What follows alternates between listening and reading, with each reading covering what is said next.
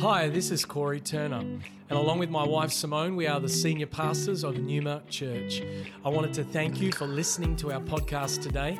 You're about to hear a message from one of our team that we pray builds your faith and empowers you to follow Jesus more closely. Enjoy the message. Awesome. I don't know where you are right now, but why don't you just lift your hands just where you're at. Holy Spirit, we thank you. We invite you into this moment. Holy Spirit, would you speak to us? Would you lead us? Holy Spirit, we need you like never before. We thank you for what you're doing. And we thank you that today is going to be a day of freedom for so many.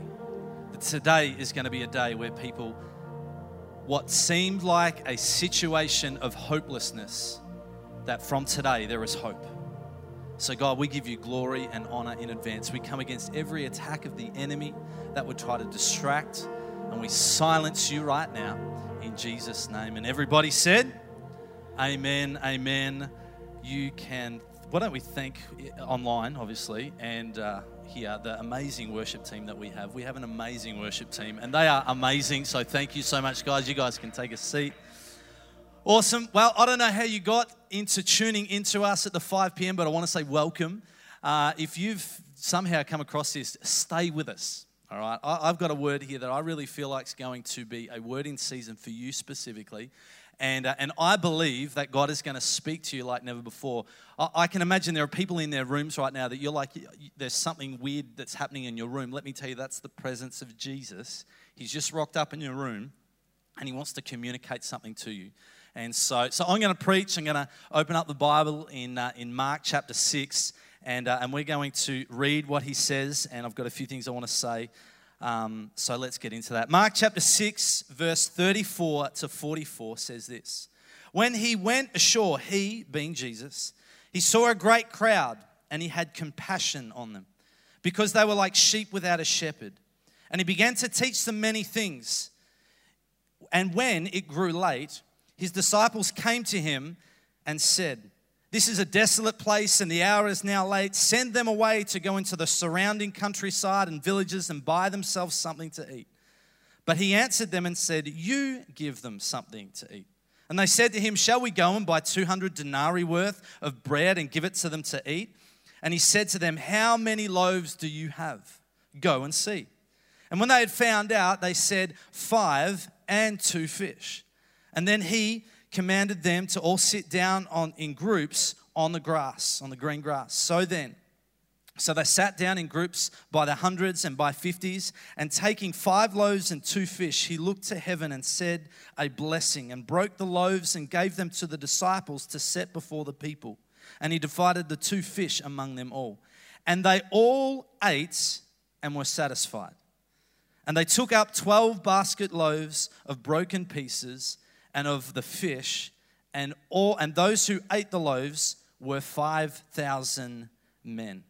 5,000 men. This is an incredible story here in the Gospel of Mark, and he's communicating a moment where Jesus provides a miraculous miracle. But there are multiple miracles that are happening here.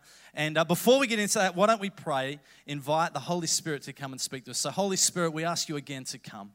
We need you like never before. We ask that you would come and speak to us afresh. God, I pray for every person that's maybe just come across this and tuned in, whether it be what appears to be by accident. God, I thank you that you've got a divine appointment for every single person.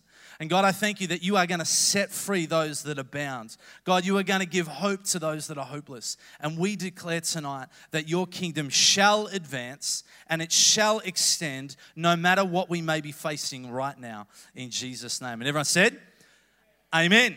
Amen. Wow, what a couple of weeks we have had. If you are not in Melbourne and not in Victoria, it has been an interesting couple of weeks. We've gone down into lockdown 4.0, and there's been multiple things that have happened. But one thing that I've come to realize is that we live in a broken and hurting world.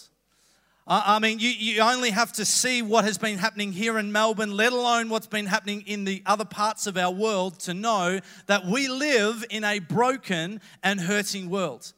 I read an article early this week that said suicide amongst young people has risen dramatically over the last period of time. We've got domestic violence that's been growing or escalating like never before. We've had more people come in with anxiety and depression and things that are happening. Our world is broken and hurting, and it feels like I'm saying the obvious.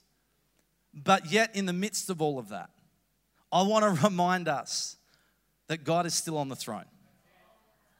That Jesus is actually still coming back again. That the Holy Spirit is with you right now where you're at. And the best part of all is that He actually has a part for you to play.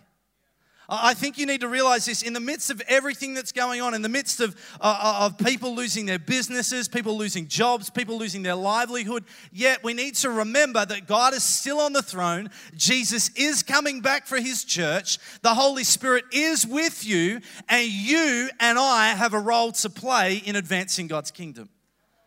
I think it's important for us to recognize in the midst of everything going on, that we have a part to play. You know, we read this story. It's often known as feeding the 5,000.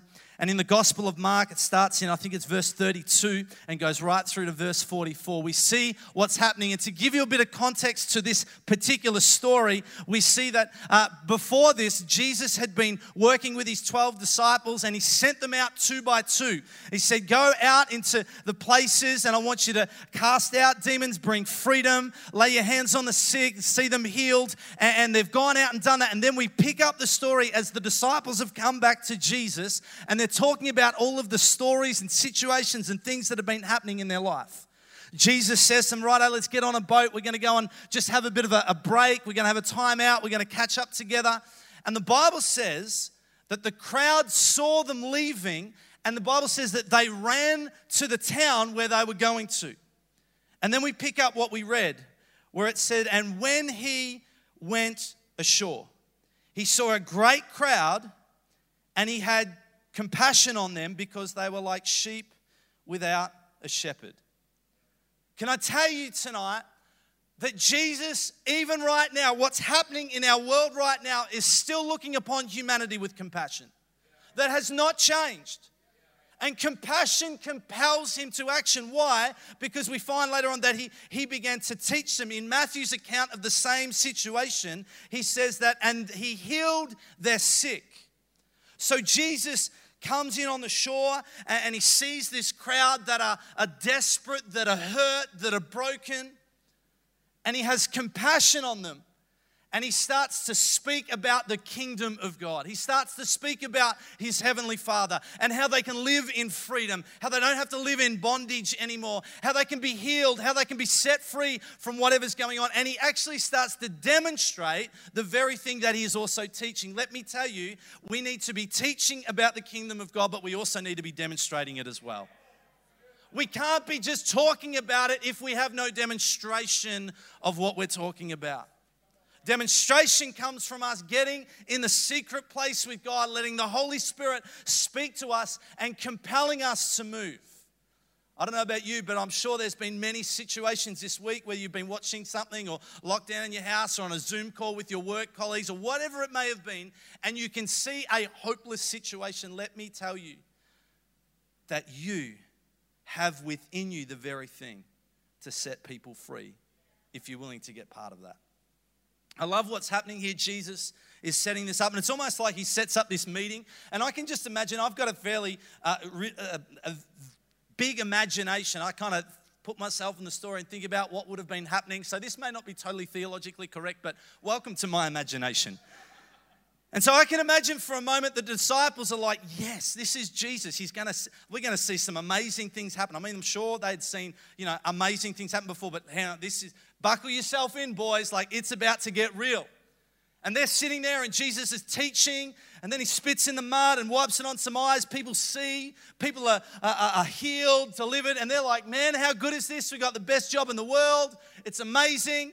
And then it comes to that time that if you've been in church for any length of time, you know that time where it's like, okay, Pastor, it's time to close the service. I'm hungry. We need to get going. And so the disciples come to Jesus and say, Jesus, this has been amazing. This has been great. It's been phenomenal. But what you need to realize is there's no like really good places to go and eat around here. This is really desolate, so we need to send them home so they can at least go and get some food. And so what happens is he's saying all of this, and I can just imagine that Peter and all these guys are commentating about what's happened, and then Jesus responds to them something that I think is very profound, and we can miss it just by reading over it or being familiar with the story. Jesus says this, he says, you give them something to eat. And you might be saying, well, what's so significant about that, Dave? That doesn't make much sense. No. Jesus is inviting his disciples to not just be spectators, but to be participators in the kingdom of God advancing. And the same is happening today. Jesus is inviting us, God is inviting us to participate in the advancement of his kingdom. The question is, are we willing to do it? Why would Jesus say, give them something to eat? I've got 4 points in my message because that's what I could come up with. And the first one's this. It says, God has given us, you and me, a role to play in expanding his kingdom. You and I have a role to play in expanding God's kingdom. We live in a world that is hurting and dying, and the answer is found with the Jesus that lives within you and me. The question is, will we take up the call? I mean, you think about the story, I'm sure Peter and the disciples are commentating about what Jesus is doing in the moment. You know, Peter's there saying, I reckon I can do that. I could do that, no worries. And I'm sure Thomas is there going, I doubt that. That's my bad Christian joke. Okay.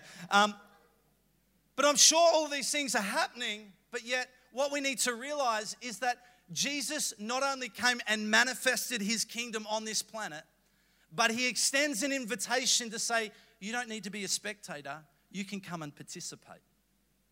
You can come and be a part of what I'm doing. In fact, as I look through Scripture, God has always used humans to advance his kingdom. Always. You don't believe me? Let's go to Genesis. God creates the world, the Garden of Eden, and he sets all of that in play. And then he says in Genesis chapter 1 and verse 28, be fruitful and multiply, fill the earth, subdue it, and have dominion over the fish of the sea, over the birds of the heavens, and over everything that moves on the earth. He not only says that, in Genesis 2:15, he says that the Lord God put man and put him in the Garden of Eden. What? To work it and to keep it. In other words, God set it up, then he gave us the ability to advance it. But here's the thing, if you don't get off your gluteus maximus and get in the game, if you don't get up and get involved, the kingdom of God is limited through your life. I see this happening time and time again because God is going, I have done everything I could for you. I've sent my son, I've done it all. I just need somebody to do something. Just do something. Not only that, we go fast forward to when Jesus has died on the cross. He rose again. He's hanging out with his homeboys, and he's heading back to heaven in the Father. And he says in Matthew 28, verse 19, he says, "Go into all the world and make disciples." In other words, he invites you in to participate in the advancement of his kingdom that brings life, healing, liberty to all of those that are bound. Not just some. Not just an elect few, but everybody. See, I can just see what the disciples' response is, mimics so much of what our response is. He says this, the disciples say this, they said, shall we go and buy 200 denarii worth of bread and give it to them to eat? It's almost like, okay, Jesus, does this come out of my ministry budget? You know how much I'm getting paid to do all of this. Like, how am I going to do that? And we make excuses for the things that God's calling us to do. Because here's the thing. Sometimes we allow the obstacles we face to influence the word that we've heard, which affects the response that we do. I think I need to say that again. Sometimes we allow the obstacles that we face influence the word that we've heard, which affects the response that we have. How many times are walking down the street when you're allowed out, or whatever it may be, going to drop the kids off at school or going to university, and you hear the prompting of the Holy Spirit. And all of a sudden, the obstacles around all of a sudden become bigger. And it infects the word instead of just being obedient and releasing the kingdom of God. I love the response here, because I think the disciples, like us, have a very short-term memory. Because early on in the chapter, Jesus had sent them out 2 by 2, and he sent them out to set free, to expand the kingdom. But he said, okay, there are 3 things you can't take with you. You can't take bread, you can't take a bag, and you can't take money. And he sends them out to go and extend the kingdom. And the very thing that they're complaining about they don't have is the very thing that when they were sent the first time and saw the miraculous things. Let's not forget, they're probably talking about all of the things that Jesus had done or that had been happening through their ministry as they'd gone out 2 by 2. Yet the very same thing holds them back from continuing to extend the kingdom. The kingdom advancement has always been through God's people, the church, you and I. And the moment that we realize this is the moment everything changes. God, look, I'm so thankful for what Jesus has done. I'm so thankful that he came, lived a perfect life, paid for my sin, paid for everybody's sin, that he rose again. He's now ascended and at the right hand, and he is coming again. And that is fantastic, and I'm so thankful for it. But the thing that I love even more is that he invites me to participate in his victory. He invites you to participate in his victory as well. And too long we've allowed the circumstances that we face around us cause us to shrink back, cause us to be influenced by the word, from the word that we've heard. And for too long, we've allowed the enemy and what he has said to dictate our agenda. But let me tell you, no more is that going to happen. So how do I play my role in expanding the kingdom of God? I'm so glad you've asked. Do you realize, and this is point 2, you have more in you than what you think. There is more in you than what you can think. There is more that what God has placed in you than you could ever hope, dream, or imagine. In verse 38 of this same story, Jesus says, how many loaves do you have?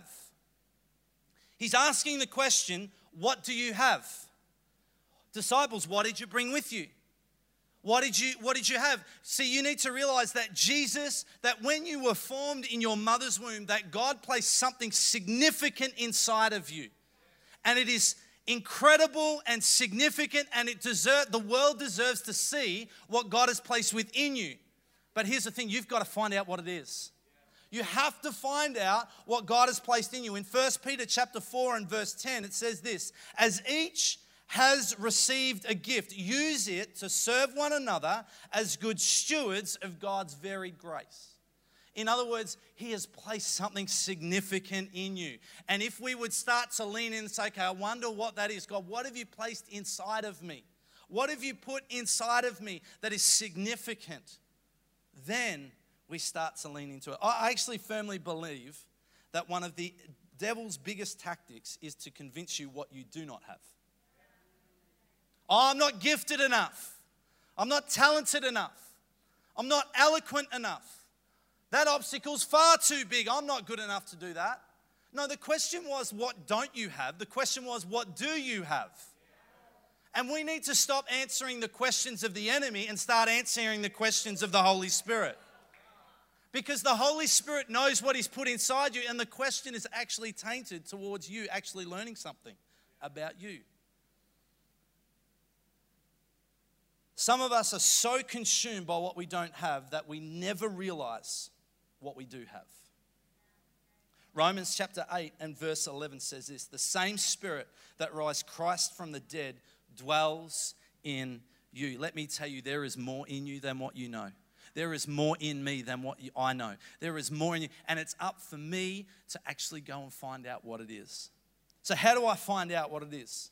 Well, later on in the same verse, Jesus says, go and see.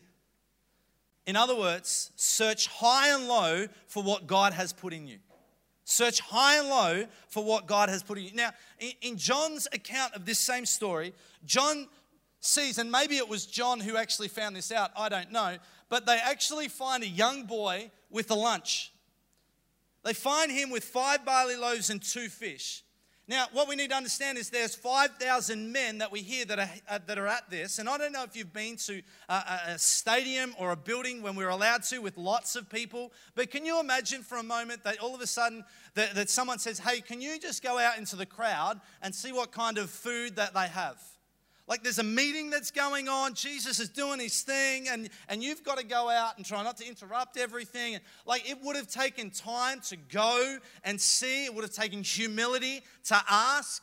And can I tell you, one of the best ways that you can come towards God is with a base of humility. You have to come with humility.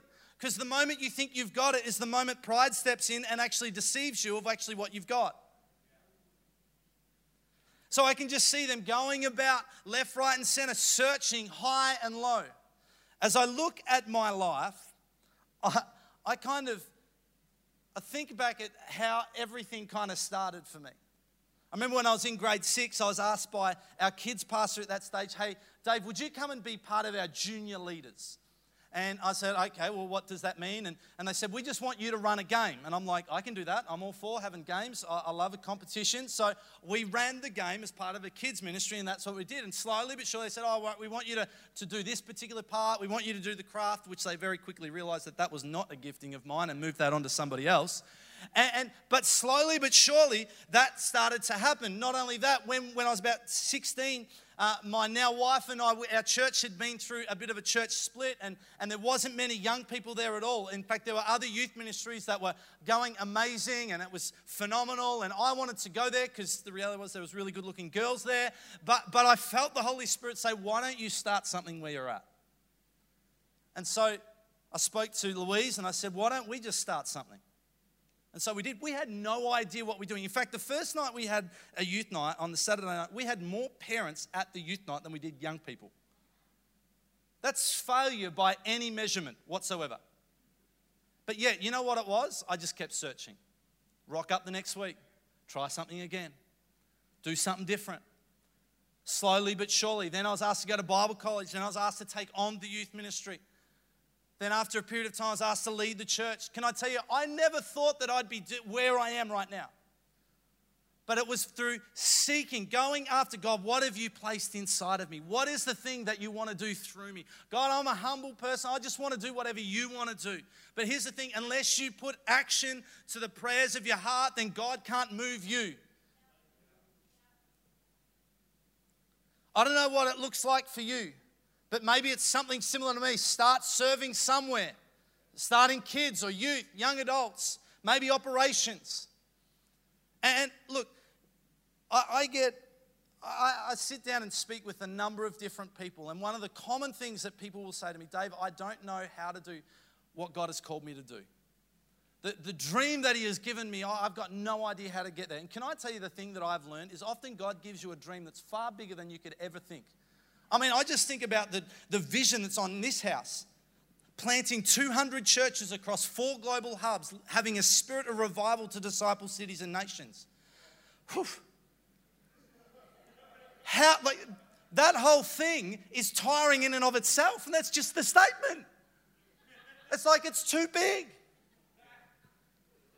But can I tell you what the answer is? Is just do something. Just get off your backside and do something. Because God can move you where you need to be if you're in motion, but he can't pick you up and move you. I heard a great saying the other day, it's always easier to direct a moving vehicle. I think too many of us get so weighed up in how is it going to happen? What is this going to do? How am I going to do this? You know what I've just found? If you just get in and get serving and do it with a heart that I'm just going to do whatever I need to do, I don't care what it looks like, then God will get you to where you need to be. He'll teach you what he needs to teach you. The Holy Spirit will lead you where you need to go. You don't need to worry about how you're going to get there. All know is that I'm going to get there. I'm just going to do what's in front of me. It is my responsibility to search what God has placed inside of me. It's not my parents, it's not my pastors, it's not my kids, not my wife, not my lecturer, not my teacher, no one. It's mine. So now that I know what God has put inside of me, now that I've gone on that journey, what next? Because so many of us can actually go through a place where we just go, I'm just going to work this out. I'm just going to do it my own strength. No, there's one last step that you need to be aware of that actually propels you into your calling and your destiny, that transforms and expands the kingdom. This is the fourth point. Now place what you have found in the hands of Jesus and see his kingdom expanded. In verse 41 of Mark chapter 6, it says this, and taking the 5 loaves and 2 fish, he looked up to heaven and said a blessing and broke the loaves and gave them to the disciples to set before the people, and he divided the 2 fish among them all. In verse 42 it says, and they all ate and were satisfied. The thing that I've found out in my life is whenever I have tried to make it happen myself, I may have had some sort of fruit to that. I may have had some sort of evidence of that really worked. But the moment that I've shifted from me trying to do it on my own and so God, I'm just going to place my gift, my talent, my calling, my life in your hands, that's where a multiplication comes about, that all of a sudden you go from being a victim of the world around you to now being a light that other people can come and partake of and experience the kingdom of God. See, it's not just about me. It's not just about it's when I place my life and my gifting in Jesus' hands. He said that all were satisfied from one small young boy's lunch, the lunch that saved the day, the lunch that fed 5,000 plus people, happened because someone was willing to put it in Jesus' hands. I wonder if there's some people that in the midst of the lockdown here in Melbourne, that if you are willing now, instead of seeing what is happening around us and, you know what, I'm just going to do this and I'm going to get ticked off at that person and ticked off at this person, how about we turn that energy to a place of, okay, Holy Spirit, what are you asking me to do now? I'm placing my life, my dependence, my everything in you, and I want to see a multiplication happen for your kingdom to advance. Because every person that came into an encounter with Jesus left healed. Every person that came into an encounter with Jesus left whole. Every person that came into an encounter with Jesus left set free. I wonder if there's a group of people that say, you know what, I'm willing to put my life in Jesus' hands to see a generation, to see a world, to see a city, to see a nation in total health, in total freedom. But the question is, what are you going to do with what he's placed inside of you? The band can come up because I'm going to come to a close.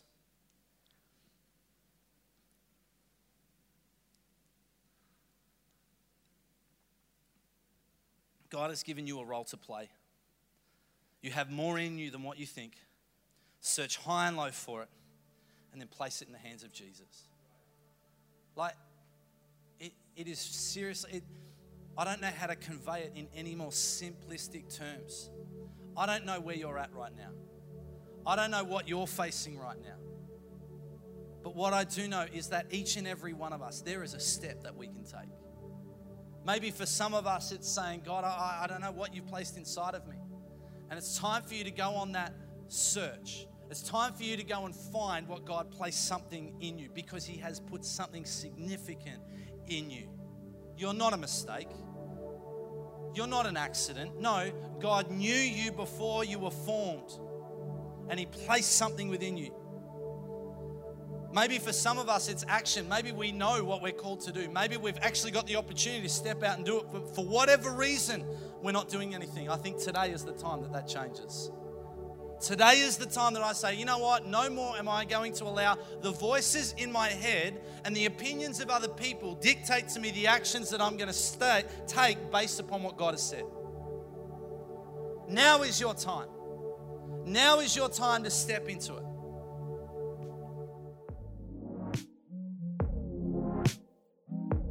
Thank you for joining us for this message today. We don't assume that every person listening has a personal relationship with Jesus Christ. And so today, we invite you to begin following Jesus as your Lord and Savior. The Bible teaches that every one of us has been created for a relationship with God. Sin has separated us from that relationship, but God loved us so much that He gave us His one and only Son, Jesus Christ. Jesus lived, died, and rose again, conquering sin, Satan, and death itself. If we believe in our hearts that God has raised Jesus from the dead, and we confess with our mouth that Jesus is Lord, we will be saved. So if you are ready to pray in faith, turning away from your sin and believing in Jesus for your salvation, please pray this prayer. Dear Jesus, I believe that you are the Son of God, and I ask you to forgive me and cleanse my heart from all of my sin. I receive by faith the free gift of eternal life, and I ask that you would fill me with the Holy Spirit. I thank you that I am born again as a child of God and that you have made me a new creation in Christ Jesus. In Jesus' name I pray, amen. If you have prayed that prayer for the first time, we would love to know and help connect you to a local church in your area. You can contact us on our website, numa.church. Thank you for listening.